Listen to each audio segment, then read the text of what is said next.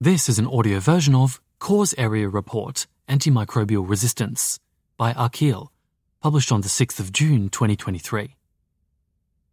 This post is a summary of some of my work as a field strategy consultant at Schmidt Future's Act 2 program, where I spoke with over 100 experts and did a deep dive into antimicrobial resistance to find impactful investment opportunities within the cause area. The full report can be accessed at a link here. Heading: AMR is a global health priority. Antimicrobials, the medicines we use to fight infections, have played a foundational role in improving the length and quality of human life since penicillin and other antimicrobials were first developed in the early and mid-20th century. Antimicrobial resistance, or AMR, occurs when bacteria, viruses, fungi, and parasites evolve resistance to antimicrobials. As a result, antimicrobial medicines such as antibiotics and antifungals become ineffective and unable to fight infections in the body. AMR is responsible for millions of deaths each year, more than HIV or malaria. Reference to ARC 2022. The AMR visualization tool produced by Oxford University and IHME visualizes IHME data, which finds that 1.27 million deaths per year are attributable to bacterial resistance, and 4.95 million deaths per year are associated with bacterial resistance, as shown below. So here's a diagram titled Figure 1, Composition of Global Bacterial Infection-Related Deaths from the AMR visualization tool. So this is visualized as a series of nested circles. The outer circle has the deaths from sepsis, which is 13.66 million. Then within that, there's a subset, bacterial infections, which represent 8.88 million deaths. Then once again, another circle within this one, resistance-associated, 4.95 million deaths. And finally, the smallest circle, resistance attributable, 1.27 million deaths. This burden does not include that of non-bacterial infections, such as fungi or pathogens, which might increase this burden by several factors. For instance, every year there are 150 million cases of severe fungal infections, which result in 1.7 million deaths annually, reference to Kynes et al. 2020. Unlike for bacterial infections, we do not have good estimates of how many of those are associated with or attributable to resistance. Concerningly, AMR is escalating at an increasing rate. There's a series of references here. One prominent report estimates that AMR will result in 10 million deaths every year by 2050, reference to the Jim O'Neill Report 2014. Even more concerningly, we may be at a critical juncture, where if we do not drastically change our current trajectory, we could run out of effective antimicrobials. This would mean that our ability to perform surgery, give cancer patients chemotherapy, or manage chronic diseases like cystic fibrosis and asthma, all of which hinge on the effectiveness of antimicrobials, would be significantly impacted. The very foundations of modern medicine could be threatened. The WHO has warned that we could return to a pre-antibiotic age, which would result in the average human life expectancy going down from 70 to 50. Reference to WHO 2015. Beyond the health effects, there is a profound economic cost to AMR for patients, healthcare systems, and the economy. In the USA, the CDC estimates that the cost of AMR is $55 billion every year. Reference to Dadgosta 2019. Studies show that as a result of AMR, the annual global GDP could decrease by 1%, and there would be a 5 to 7% loss in low and middle income countries by 2050.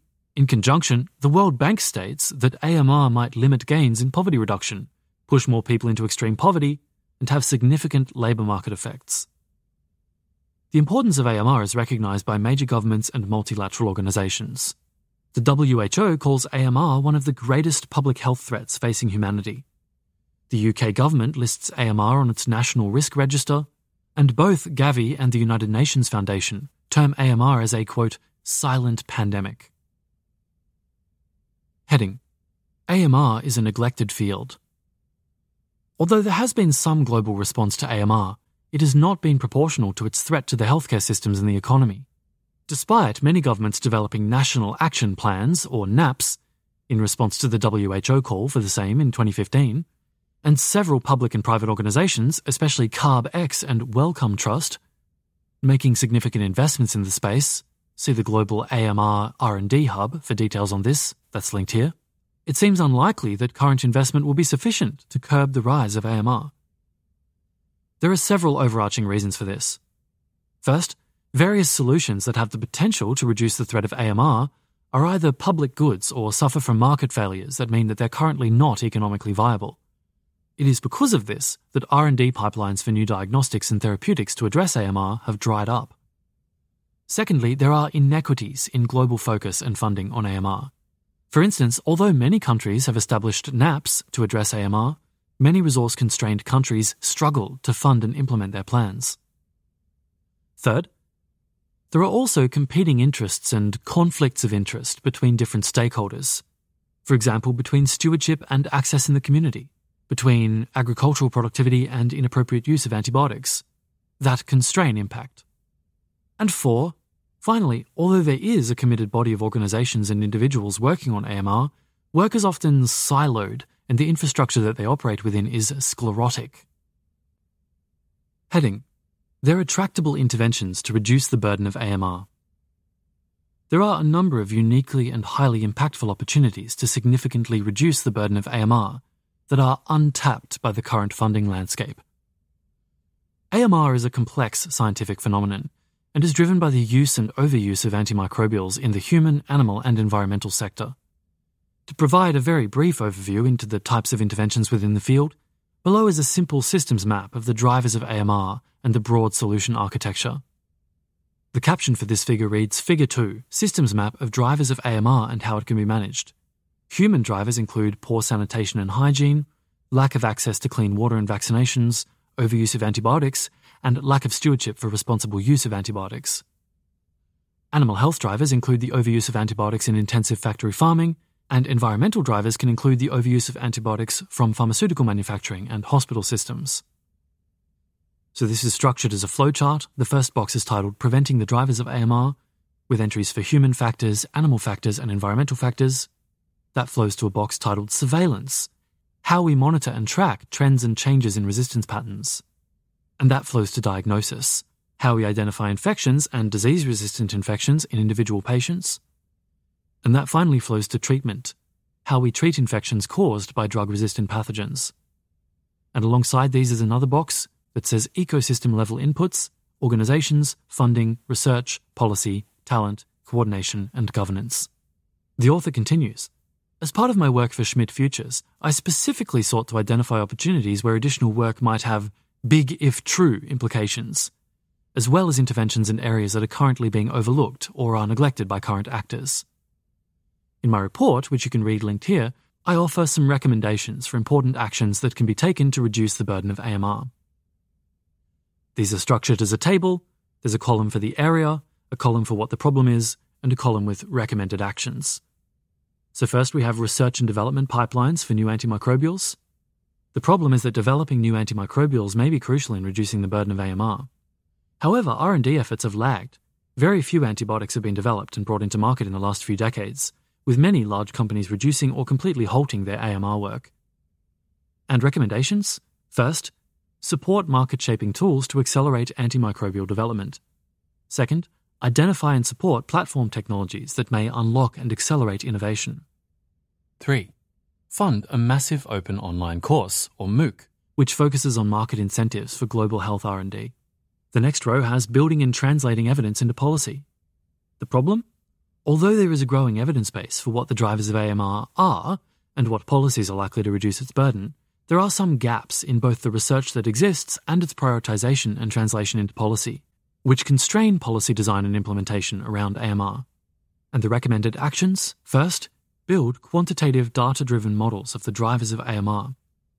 Second, support work at the intersection of preventative health and AMR. And third, foster a generation of AMR policymakers. The next row, aligning on diagnostic needs. The problem? Developing and having access to appropriate diagnostic tests can help reduce inappropriate use and overprescription of antimicrobials. However, the role of diagnostics is underappreciated and underinvested in, and currently there are no diagnostic tests that are fit for purpose on a global scale. Recommended actions? First, establish a common agenda for AMR diagnostics. Second, support platform technologies. Third, fund organizations that are accelerating translational research for point-of-care diagnostics. And the final row, creating global momentum. Despite AMR being a significant global problem, it receives relatively little attention. This constrains the flow of talent, funding, and policy attention towards AMR. Recommended actions: first, raise the profile of AMR, and second, empower low and middle income countries to focus on AMR. Heading: You can get involved. Fund impactful work on AMR. If any of the recommendations or broader work in this report are of interest, I would invite you to get in touch at akhil@amrfundingcircle.com. That's AKHIL. Further, if you have an interest in offering ongoing support to impactful work in the AMR space, I have recently launched the AMR Funding Circle, which aims to identify, vet, and prioritize different projects and organizations working on AMR for funders and grant makers. In the process, the Funding Circle aims to support impactful work in the area and help coordinate the field at large. It will bring together funders who commit to 1 hour a month for a meeting, plus about an hour outside of the meeting to consider opportunities. To join the network, there is also a $50,000 per year minimum expected contribution to the cause area of AMR. If you're interested in being involved in the AMR Funding Circle, please get in touch with me at akhil@amrfundingcircle.com. Found a charity. Charity Entrepreneurship, where I previously worked, did a round of research on health security, and amongst some other great ideas for new charities in the space, have recommended a charity that helps prevent the growth of antimicrobial resistance by advocating for better pool funding mechanisms to drive R&D and responsible use of new antibiotics. If you're interested in this, please feel free to reach out to me or to the CE team directly. This was an audio version of Cause Area Report, Antimicrobial Resistance by Akhil, published on the 6th of June, 2023. This reading was by Perrin Walker and produced by Type 3 Audio.